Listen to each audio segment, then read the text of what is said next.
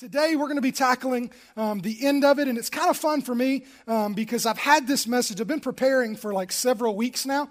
I previously served in a church where I was the weekly speaker, so like you preached every single Sunday, and that's a different kind of experience because, you know, Sunday comes every 7 days.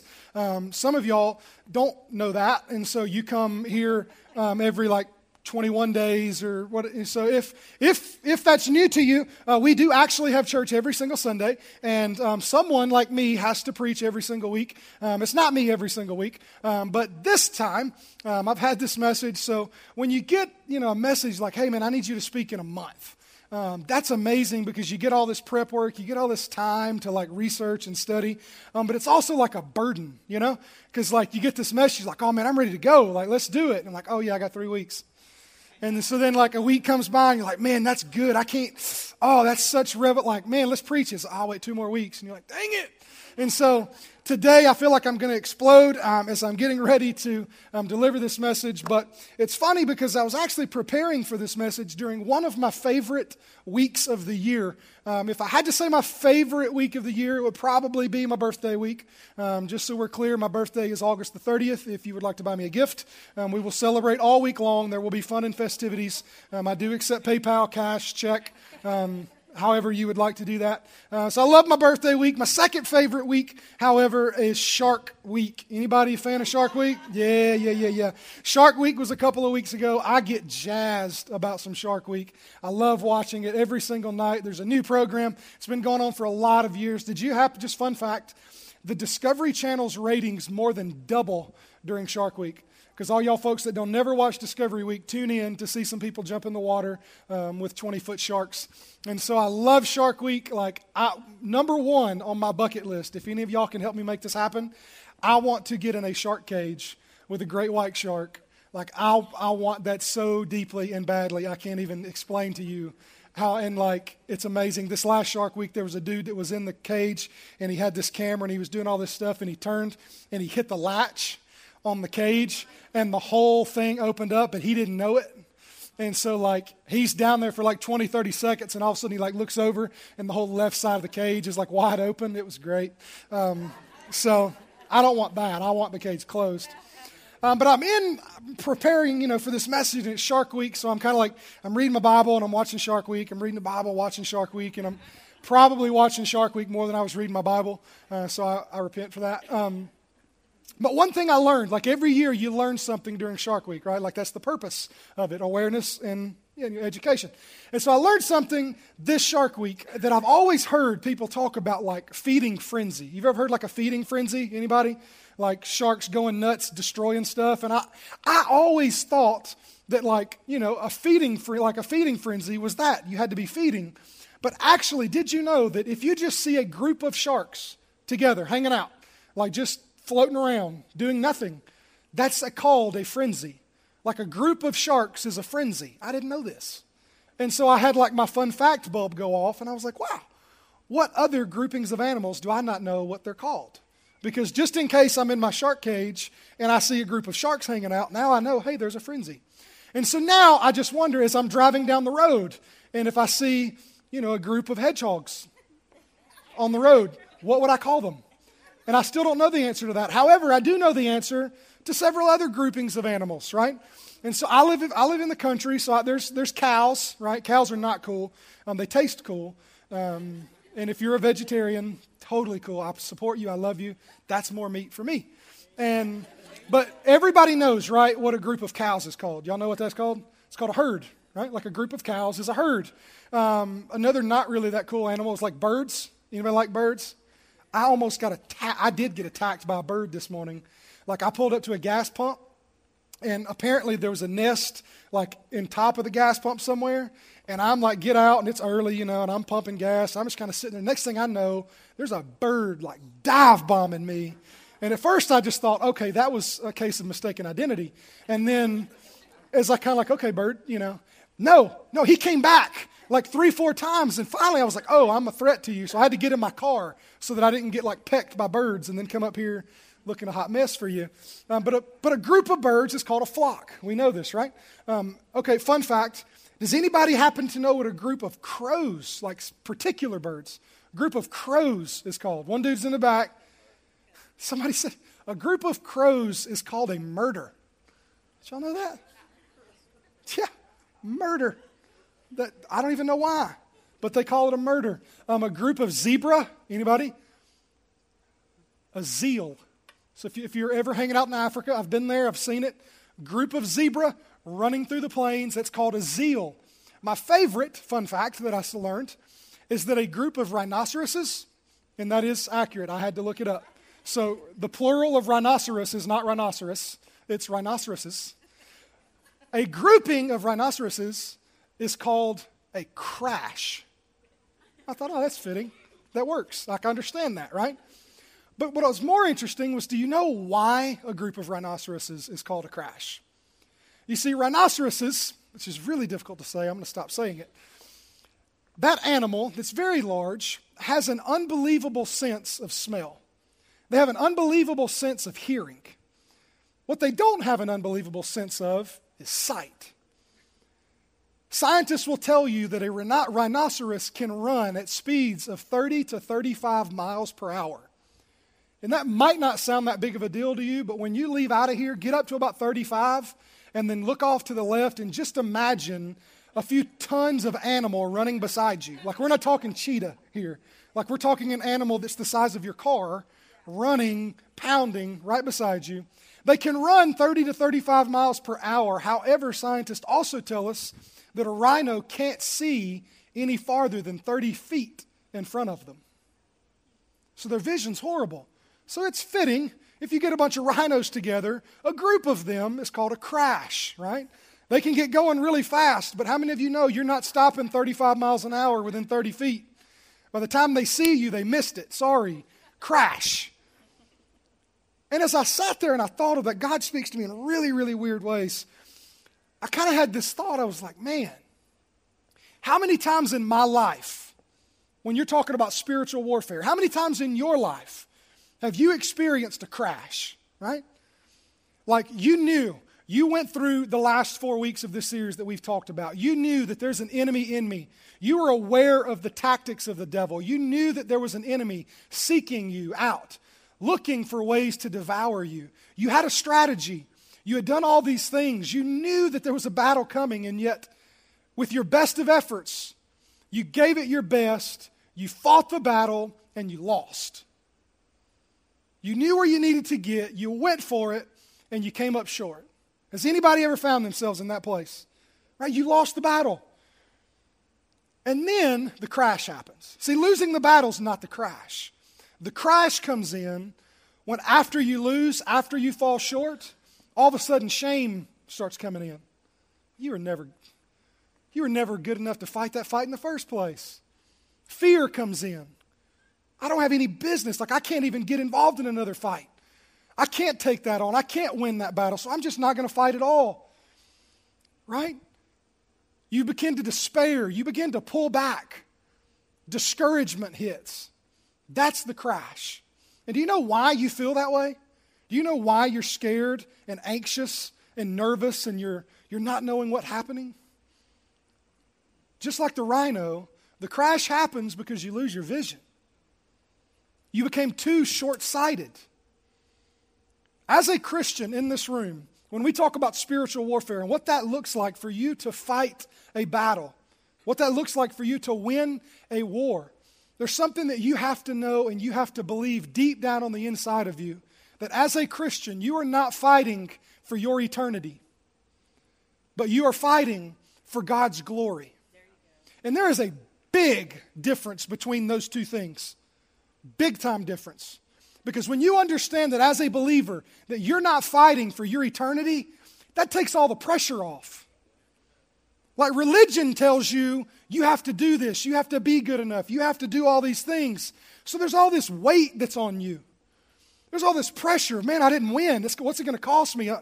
Man, like, am I even going to make it into heaven? I'm such a screw up. But as a Christian, you have to know and believe you're not fighting for your eternity. That is sealed in the blood of Jesus. So when we talk about spiritual warfare, you're not fighting for your eternity. You're fighting for God's glory. How many of you have ever heard the statement, you can't win them all? You might like, you can't win them all, right? Most of the time you hear that on the back end of a loss, right? Hey, don't worry, man, you can't win them all. But that's true. It doesn't matter if you're talking about sports. It doesn't matter if you're talking about physical battles. Nobody wins every battle. Nobody wins every game. If you play enough games, if you fight in enough battles, eventually you're going to lose. You're going to fall short. So what does that mean? What happens when that goes down? There's a few things that I want you to know before we kind of dive in. Eventually, we're going to get to the book of Philippians in chapter 4. So if you've got your Bibles, you can go ahead and flip there. If you don't, it's going to be on the screens. Don't worry. I brought my Bible just in case you didn't, just to make sure that what I say is true.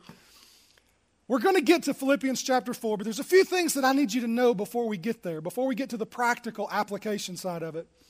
The first thing that I need you to know is that lost battles are a complete fact of life. They're just a fact of life. You can do all the prep work. You can be aware. You can have your strategies. You can do your best to fight. But eventually, you're going to lose. Look at this. John chapter 16, verse 33. This is Jesus himself speaking.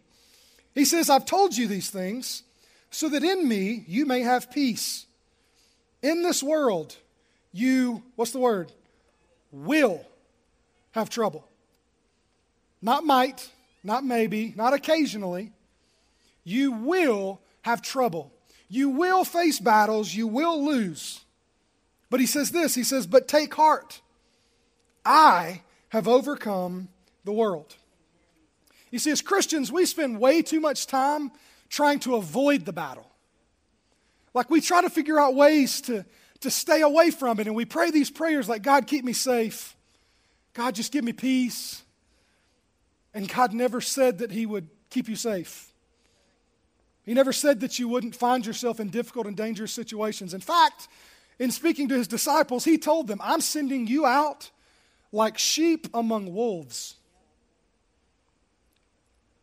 He didn't tell you to pray for peace because he said you already have it if you have him. He says, I am peace. That's what he says. Have peace. How do you do that? In me. That's what the verse says. So that in me you may have peace. So lost battles are just a fact of life. And when you speak of spiritual warfare, you have to know that so that you don't lose your vision. So that you don't become so short-sighted when you lose the battle, you think it's all over. Lost battles are a fact of life. The second thing that you have to know is that lost battles happen to everyone. Matthew chapter 5, verse 45 says, He, being God, causes His sun to rise on the evil and the good. And He sends rain on the righteous and the unrighteous. Lost battles happen to everyone, guys. But yet as people, we end up finding ourselves in these places at these times where when something happens to us, we find ourselves in a struggle or a situation where we've lost. We fell short. We didn't measure up. All of a sudden, we start asking these questions, right? God, like, what did I do wrong? Like, God, why me? Like, what did I do, God? I'm so sorry, God, that I screwed up so bad that I find myself in this situation. And maybe you did screw up and put yourself in this situation. Or maybe life happened because we live in a fallen world and you found yourself on the short end of the stick. You found yourself in a place where you did not receive the victory that you wanted. Lost battles happen to everyone. The key is that lost battles are not a measure of your spirituality. The fact that you lost a battle is not an indicator of how mature or how healthy you are spiritually. You think because you messed up, that means that you're not good with God or that He's somehow mad at you or that He's punishing you. Bad things happen in our world and we automatically say, God, why are you punishing us? Lost battles happen to the righteous and the unrighteous. That's what the Word says. Look at every single biblical hero you can imagine. Go through the Old Testament. In physical battles, they all lost at some point. Joshua and the children of Israel lost at Ai. Got it handed to them, actually. David, there's a story where he and his men go off. They go off to prepare. They come home. back to their camp, back to their tent. And what do they find? All the women and children have been taken by the enemy. They come home to an empty camp. Imagine coming home, men, and your entire family is gone. Somebody's taken them. That's the situation that David and his men found themselves in. And David's men get mad to the point that the Bible tells us they were plotting ways to kill David because he's the one that led them away from their women and children to begin with. That's a lost battle any day of the week. Jump to the New Testament. The disciples, the apostles, they lost battles. Nobody lost more battles than Paul. When you look at the life of the apostle Paul, you can understand that he wrote 75% of the New Testament and that he is responsible for us sitting in this church today because he's the man that God used to take the message of the gospel across the world to all the Gentiles. That was his mission. You can focus on all the victories that Paul had, but you can't miss the defeats. He tells us about them. 2 Corinthians chapter 6, verses 4 through 10, Paul speaking, he said this, "In everything we do, we show that we are true ministers of God. We patiently endure troubles and hardships and calamities of every kind." That's lost battles. "We've been beaten, been put in prison, faced angry mobs, worked to exhaustion, endured sleepless nights, and gone without food. We prove ourselves by our purity, our understanding, our patience, our kindness, by the Holy Spirit within us, and by our sincere love. We faithfully preach the truth, God's power working in us. We use the weapons of righteousness in the right hand for attack and the left hand for defense." Get this. "We serve God whether people honor us or despise us, whether they slander us or praise us. We are honest, but they call us impostors. We are ignored, even though we are well known. We live close to death, but we are still alive. We've been beaten, but we've not been killed. Our hearts ache, but we have joy. We are poor, but we give spiritual riches to others. We own nothing, and yet we have everything." You see, Paul was beaten. He was put in prison. One story tells us that Paul was shipwrecked, swam to shore, built himself a fire to dry off, try to make him some food, and in the midst of trying to come out of the shipwreck, he's bitten by a snake. Poisonous viper. Now, in my book, I might be hanging it up. I don't do snakes. And God, how in the world? What did I do, God? Like, okay, shipwreck. I heard that message Pastor Adam said, lost battles happen to everyone. Shipwreck, I got it. Snake? Really? Paul experienced all of these things. Everyone's seen or heard the Passion of the Christ, right? Like you kind of know what happens. You know the beating that Jesus took, the flogging that he took prior to his crucifixion? The cat of nine tails, and they chain him to the pole, and they put the stripes on his back. Roman tradition tells us that if the flogger is doing his job, scientifically it would take 40 lashes to kill a man. If the flogger, person doing the flogging, didn't use enough force that 40 lashes would kill a man, his punishment in turn was that he would receive the 40 lashes. If he held back, if he didn't give it all he had. So the punishment for anyone at this level under death was that they would receive 40 lashes minus one. So just short of killing you. Like one more and you're dead. That's the beating that Jesus took. 39 lashes. The Bible tells us that Paul, he got that beating 5 times. On 5 different occasions, Paul says, I was flogged. I took the beating. Imagine his back. Imagine the scarring. That's lost battles all day long. Paul was stoned, like with rocks. Not like they threw rocks at him, at his head, on the ground. Paul experienced lost battles. He knew what that was like, probably more than anybody. Like I got some struggles in my life. I've lost some battles, but I've never been stoned with rocks. I've never been shipwrecked or bit by a snake, and I've never been flogged by a Roman soldier. He experienced all these things. But he understood, listen, lost battles happen to everyone. He also understood that lost battles, they won't last forever. They won't last forever. And if you don't get that, then you're limiting your vision.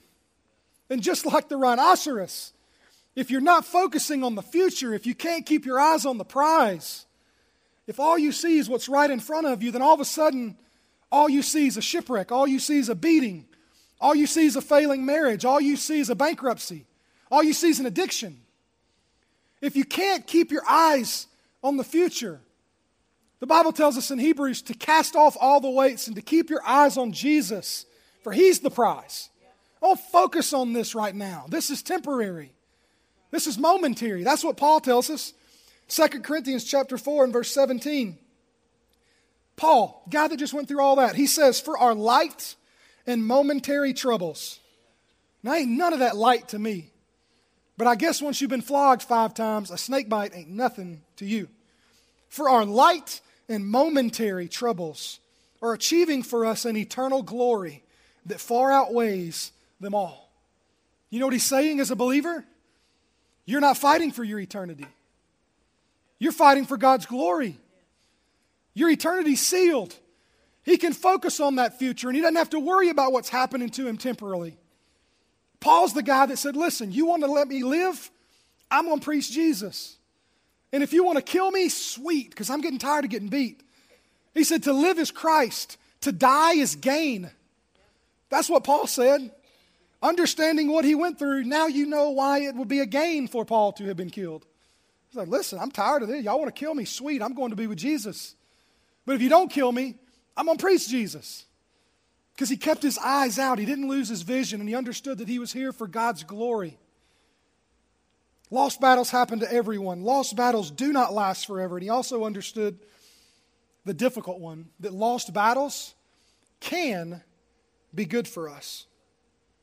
1 Peter tells us this, chapter 1, verse 7. It said, these have come, these troubles, these lost battles that you experience, these have come so that your faith, of greater worth than gold, which perishes even though refined by fire, may be proved genuine and may result in praise, glory, and honor when Jesus Christ is revealed. You see, whether we like it or not as a people, we learn the most at our lowest. Like anytime as an athlete, when you sit in the film room, you learn more from a defeat than you do a victory. How do I change my strategy?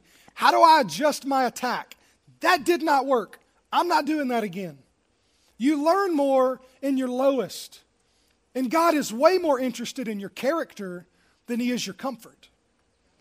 See, God, we think that we can just sit back and pray, God, like, give me the easy street. God, don't make me go through difficult things, God. I need peace, I need safety, I need security. And the whole time He's saying, in my book, I said they hated me, they're probably going to hate you. They mocked me, they're probably going to mock you. And yet Christians, we try to avoid those battles. And God in His infinite wisdom understands the lost battle, that's the thing that I can use to mold you into the person that I need you to be. So knowing that lost battles are a fact of life, that they happen to everyone, they won't last forever, and they can be good for us. What do we do when we lose a battle? Practically, you can get up here and say a whole lot of things and make people feel really good, but if you don't tell them what to do with Scripture, you're missing the point. So what do? Right? How do you maintain your vision? How do you lose a battle and yet win the war?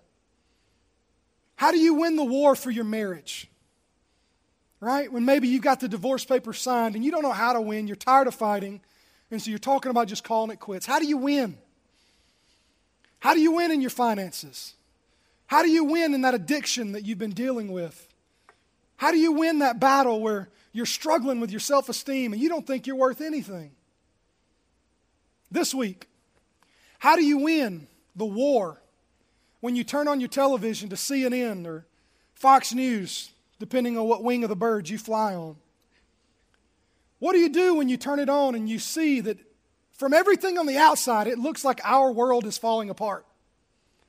Hatred, killings, complete disunity and dishonor and disrespect on every side.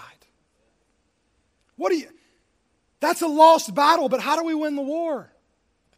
How do we see victory in that? How do we find hope and peace? Well, we're going to look and see what the Apostle Paul tells us to do. Because if he experienced all that and yet he still had victory, then I think he's the one to give us the game plan for how we move forward. Whether it's as a nation, as a people, or maybe it's you as a family. Maybe it's you as an individual, as a single person. How do I move forward when I've lost a battle and I'm still reeling from the pain and I'm still in agony over it, but I know that I can't be so short-sighted that I lose the fact that there's a war taking place.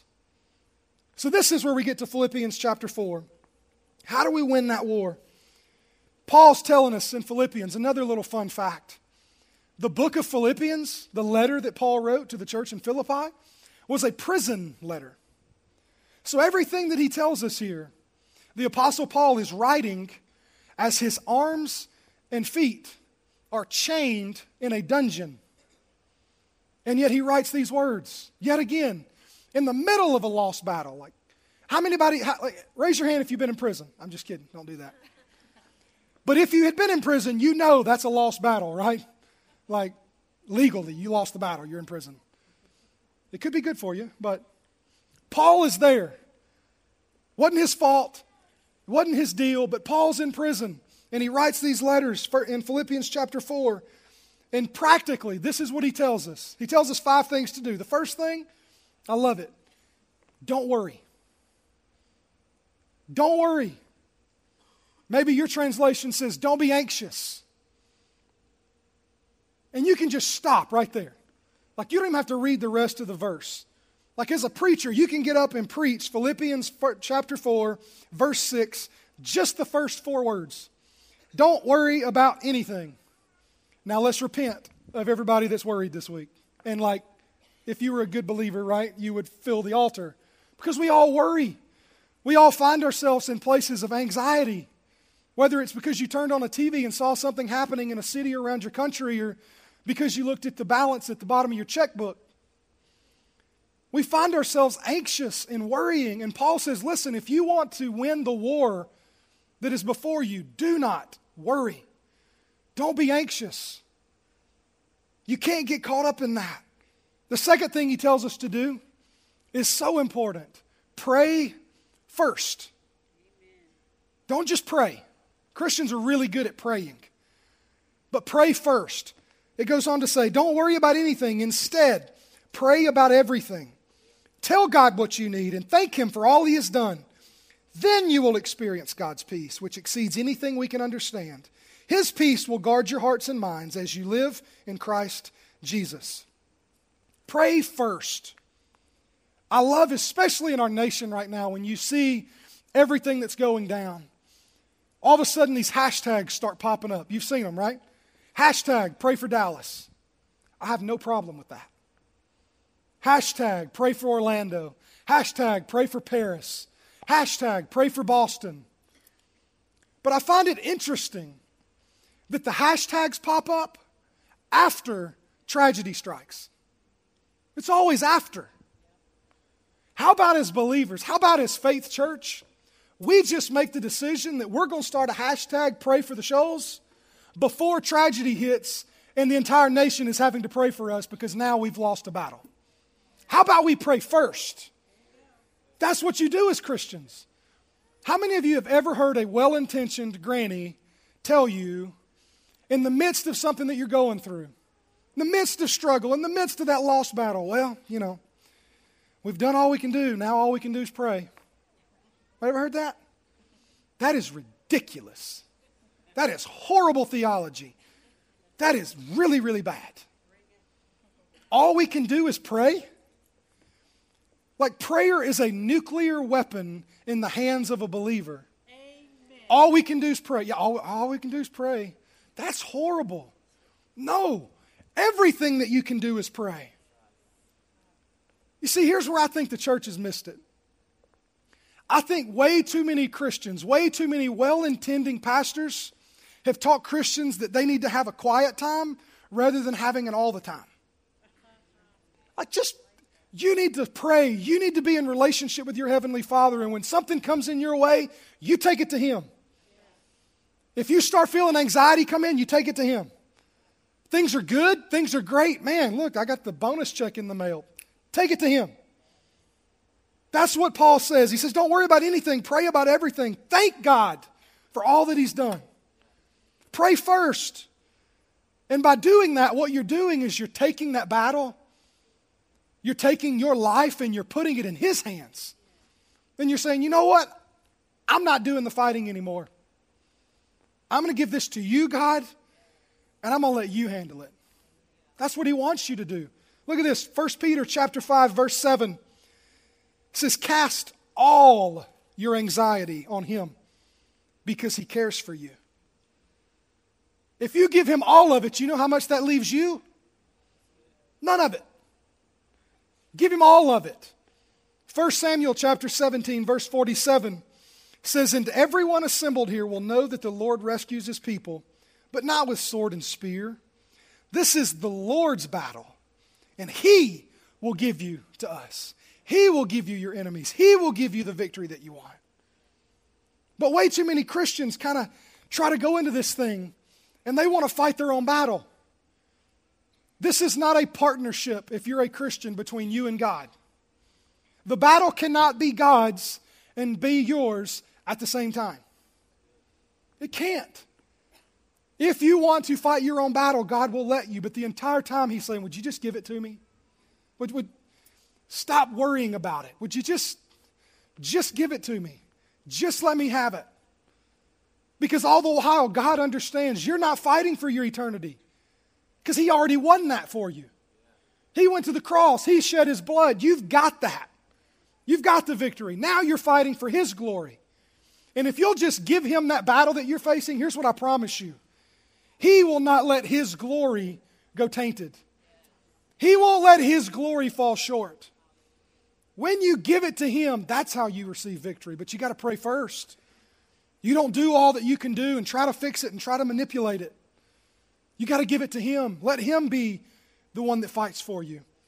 Isaiah chapter 52 verse 12 says, you will not leave in a hurry running for your lives. This is when you lose a battle, when the enemy attacks. You will not leave in a hurry running for your lives, for the Lord will go ahead of you. Yes, the God of Israel will protect you from behind. I love how Isaiah says that statement like that thing he just said is somehow inclusive. Like the Lord going before you is somehow the same as the Lord protecting you from behind. Like he didn't say the Lord will go before you and God will protect you from behind. It was all the same thing. Because Isaiah knew if you give the battle to Him, you're not doing the fighting. You're being escorted through the battlefield. And you're just going and doing what God tells you to do, and He's the one taking the hits. He's the one doing the fighting. But you got to pray first. The third thing, is you have to check your attitude. When you lose a battle, and this is kind of where we find ourselves, right? You've lost. It went south. And now, man, check your attitude. Philippians 4:8, Paul speaking. And now, dear brothers and sisters, one final thing. Like he's told them all that. And he's like, oh yeah, by the way, don't let me forget to tell you this. This is the last thing. Fix your thoughts on what is true and honorable and right and pure and lovely and admirable. Think about things that are excellent and worthy of praise. Like when you lose, what dominates your thought process? What do you affix yourself to? Paul says if you want to win this war, it better be the things that are good and excellent and praiseworthy and admirable and true. That's how you win victory. The fourth thing, he says, be content with what you have. Be content with what you have. Verses 11 through 12 of chapter 4, he says, not that I was ever in need, for I have learned how to be content with whatever I have. I know how to live on almost nothing or with everything. I've learned the secret of living in every situation, whether it's with a full stomach or empty, with plenty or little. You know what Paul's saying? When you lose that battle, when you fall short and don't get the victory that you wanted, things didn't turn out the way you thought they would, Praise God. Be thankful for what you do have. Be content. It doesn't mean it doesn't hurt. It doesn't mean that, man, like you pretend that nothing bad happened. No, but you can be thankful. This chapter that we're looking at, Philippians chapter 4, you know how it starts out? Verse 1, Paul says, rejoice in the Lord always. I will say it again, rejoice. Like just in case you missed it the first time when I told you to rejoice, oh yeah, rejoice. In the good times, the bad times, the I don't know times, the this doesn't make sense times. Rejoice in the Lord always. Trust Him. And the last and final thing, number 5, and this is so key. If you want to experience victory, you have to hold on to God with everything that you have, with everything that you are. Paul said he knew the secret. He tells us in Philippians chapter 4 and verse 13. And this is the verse that athletes like to put on their eye black, you know, and people make bumper stickers and they crochet it and hang it on their wall. 4:13 says, for I can do everything through Christ who gives me strength. And that's true, 100%. But you can't miss all that on the front end. That Paul said that in the midst of a lost battle. He wrote those words chained to a prison wall. And he's telling you when things don't go the way you want them to, you got to trust God. Don't fear. Don't be anxious. Don't let the media put fear on the inside of you because God said, give it to me. I've got this. Pray first. Take it to Him. Say, God, I'm giving you this. I trust you with this. Watch your attitude. How are you dealing with other people? How are you processing things? Don't focus on the negative. Don't focus on everything that the world's going to try to tell you you need to focus on. Focus on the good and the pure. It's not as bad as you think it is. It's not as bad as the enemy wants you to believe. Check your attitude. Be content with what you have and thank God for where you are. Because everything that you have is passed through His hand. He didn't cause it, but He can use it for your good. And then you got to hold on to God with everything that you have, with everything that you are. Nahum chapter 1 verse 7. Some of y'all didn't even know Nahum was a book in the Bible, did you? Nahum chapter 1 verse 7 in the Message says that God is good, a hiding place in tough times. He recognizes and welcomes anyone looking for help, no matter how desperate the trouble. He's good. He welcomes people who have lost battles, in difficult times, in struggles. Those things that are a fact of life that happen to everyone. The entire time, God is there and He's saying, listen, just come to me. I will give you peace. I will be your place of rest. The political pundits and everybody all over the TV wants to ask these questions. How do we fix this? How do we deal with this? Maybe for you, you're not so much concerned about what's happening in Dallas because your marriage is falling apart. Your kids have left. You don't know where they're at. You don't know why they're doing the things that they're doing. You're trying to kick that addiction that keeps kicking you while you're down. You can't make your life work. Do you want to know how you win that struggle? Do you want to know how you can lose a battle and win the war? The answer is the key that Paul told us about.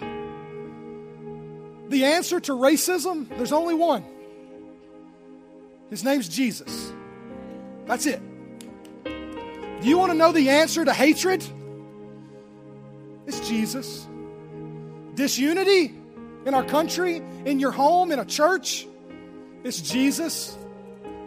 The answer to your pride is Jesus. Your greed, it's Jesus. That lust that you can't seem to kick, that you keep losing that battle day in and day out. You don't want to know what the answer is? The way you can lose a battle and win a war, it's Jesus.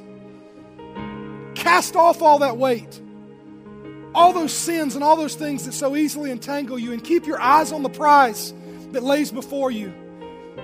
Because you see, it's Jesus. He's the one that goes before you. He's the one that protects you from the back. As a believer, you're not fighting for your eternity. That's done. You're fighting for God's glory. And if you'll just give it to Him, I promise you'll win. Yes, you'll lose battles. Yes, you'll fall short. But in the end, when you read the last part of the book, you win. Every single time.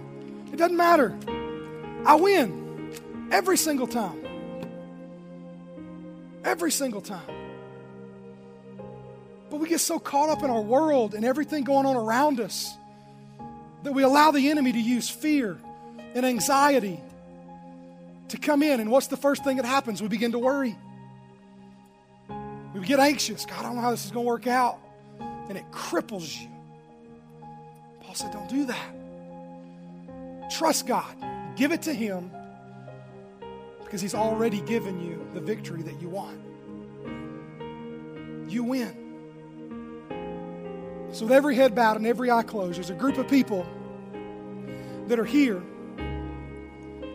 And as I've went through this message and I've shared this stuff, it is totally true. As a Christian, you are not fighting for your eternity.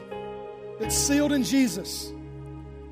You're fighting for His glory. However, if you are here and you would say that you're not a Christian, you've never crossed that line, you've never put your faith in Him, you've never allowed Him to be the leader and Lord of your life, if you find yourself in that place, then I've got good news and I've got bad news.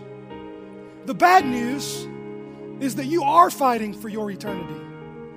Because there's an enemy that wants to put doubt and fear, pride into you right now so that you won't respond to the good news that Jesus is your answer. Jesus is your victory. And if you will just give it to Him, all those problems that you can't seem to figure out, all those battles that you keep losing, those struggles that you can't seem to conquer, if you'll give them to Him, you'll win. But if you don't stand a chance. And you'll keep experiencing the loss that you're experiencing right now over and over and over again. It doesn't get better. You're never good enough. You're never smart enough. You're never strong enough. You'll never have enough money. You'll never have enough influence. You'll never have enough friends. It's all Jesus. So if that's you and you're in this room right now and you say, man, through something that God has done in this time, whether it be through worship or the Word, I understand that I've been fighting this battle all on my own. I've never given it to God in the first place. And that the Holy Spirit has used this service to open up your eyes for you to understand that He's the one that has to fight for you. And you want to give this battle to Him today. Here in a second, I'm going to ask you to raise your hands. Nobody's looking around. I don't want you to come forward. I don't want you to stand up. I just want to pray for you and celebrate with you. So if you're in the room right now and you want to say that, I'm giving it to God. I'm tired of doing it on my own. I want Jesus to truly, not just something I say, yeah, He's God, but you really want Him to be your Savior, then I want you to raise your hand right now, wherever you're at in this room. Don't be shy. This is the battle that you're fighting right now, and it's the battle with you. Hands all over.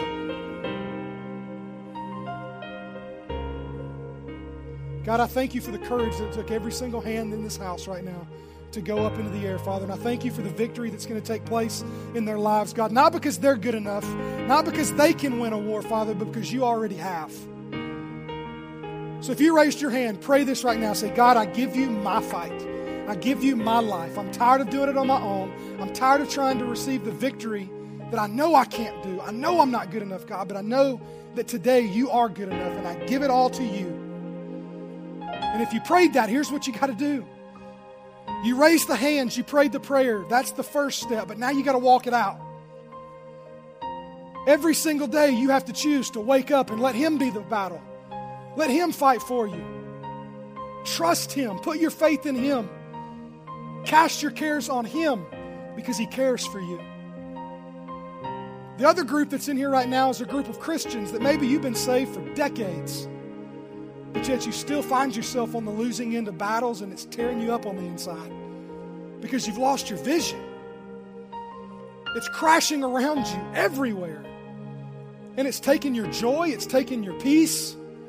You're not living a life of victory because the enemy has blinded you to everything that's going on around you. And I'm going to pray for you.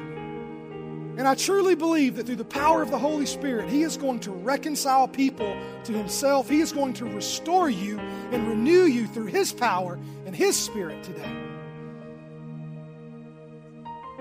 God, we come to you in a broken time in our nation. God, we come to you in a difficult time, Father, as believers, to truly be able to stand for you, God. And we say right now, Lord, that you must be the warrior in our lives, God. You must do the fighting. God, we want to take our hands off of our lives and we want to give it to you. That you would be our peace and you would be our victory. That we can trust you, that you're a good God. God, I pray that you would give us the faith not to try to do it on our own anymore. The understanding and the wisdom that we'll never be good enough or strong enough or smart enough, God, and that you never asked us to be in the first place. God, give us the wisdom to know that if we want to know the secret to losing a battle and yet winning a war, it's all in surrender. It's all about giving ourselves to you day in and day out. It's not a one-time prayer, God, but it's a lifestyle that we live as your people. We love you, God. We give you ourselves today, Father, and we thank you and we rejoice that we do have victory in your name, Jesus.